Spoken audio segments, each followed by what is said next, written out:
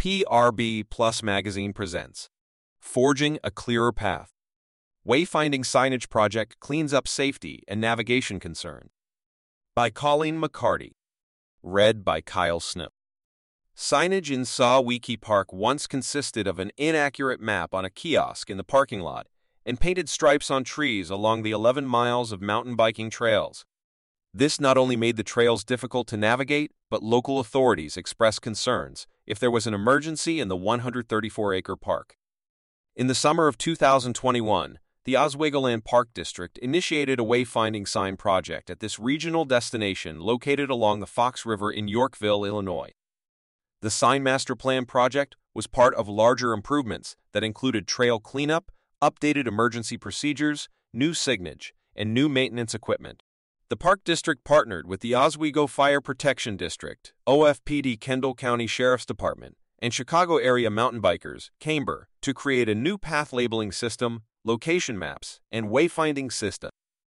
A recreation supervisor for the Park District was already working with Camber to create a new event to align with action items from the agency's comprehensive master plan to engage appropriate user groups and better utilize trails.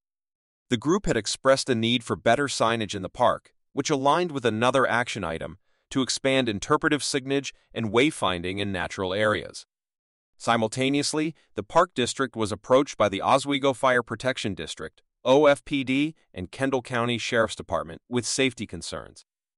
Park District officials met with members of the local police and fire operations to discuss opportunities for increased access and a clear communication plan for emergency services. Without adequate signage along the trails, individuals were more likely to get lost, and in emergency situations, park users had no way of informing first responders of their exact location. Stakeholders developed a task list and project timeline. They identified where additional signage was needed, which paths were safe and accessible for the OFPD utility terrain vehicles, UTVs, and which areas pose the highest risk for injury that may require access by UDs. The new signs were designed to meet the needs of both recreational users and emergency responders. GPS and GIS technology were integral for the success of the project. Parks and planning staff members physically mapped all the existing trails.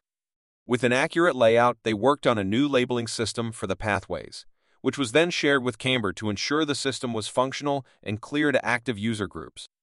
The final sign locations were mapped by GPS for the Park District, Fire District, and Sheriff's Department. Each sign had an individual number, positioned at the top of the location map, a recommendation from first responders.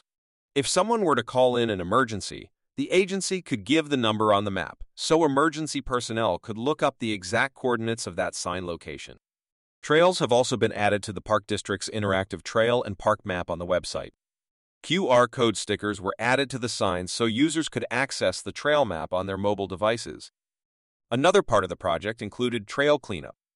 Staff members cleared brush, trimmed trees, and did minor regrading along certain areas of the trails prior to the signs being delivered.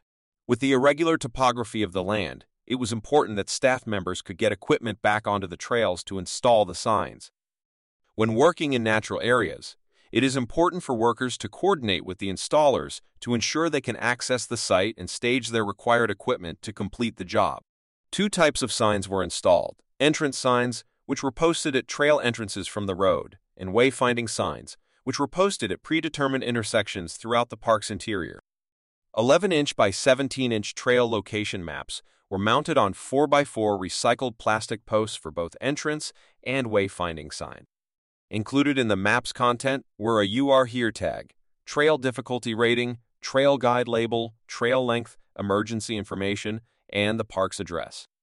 The assembled wayfinding signs consisted of directional arrows that corresponded to the color and difficulty of an upcoming trail. All sign panels were made of a durable high-pressure laminate, HPL, and secured with high-density polyethylene, HDPE stabilizers, and stainless steel mounting hardware. Insets were drilled into the posts for the directional arrows, limiting potential future damage. A total of 14 signs and 86 directional arrows were created at a total cost of $10,300. The signs were installed by Park District staff members and volunteers from Camber, so no additional installation costs were incurred. The location maps and directional arrows were custom designed by Park District marketing staff members, so the maps and arrows match the appearance and brand of other trail visuals within the district. Once the sign elements were finalized with the vendor, digital templates for the graphics were sent. This ensured that the sign vendor's hardware didn't interfere or cover any of the graphics, and that all parts of the signs could be fabricated using that equipment. One lesson learned from the project was gauging the accuracy of the directional arrows out in the field before the posts were installed. Staff members attempted to determine the positioning of the arrows, so the posts, signs, and arrows were all manufactured by the sign vendor at the same time. Staff members noticed some inaccuracies in the directional arrows once minor field adjustments were made and posts were installed. As a result, several arrows needed to be remade. Given the chance to do it again, we would have installed the posts first, then inventoried, finalized, and manufactured the directional arrows needed to ensure that path locations and arrows matched one another in relation to the posts. The collaboration and communication among the various stakeholder agencies made this project a success, which was reinforced in 2022 when the project won the Illinois Association of Park Districts Intergovernmental Cooperation Award.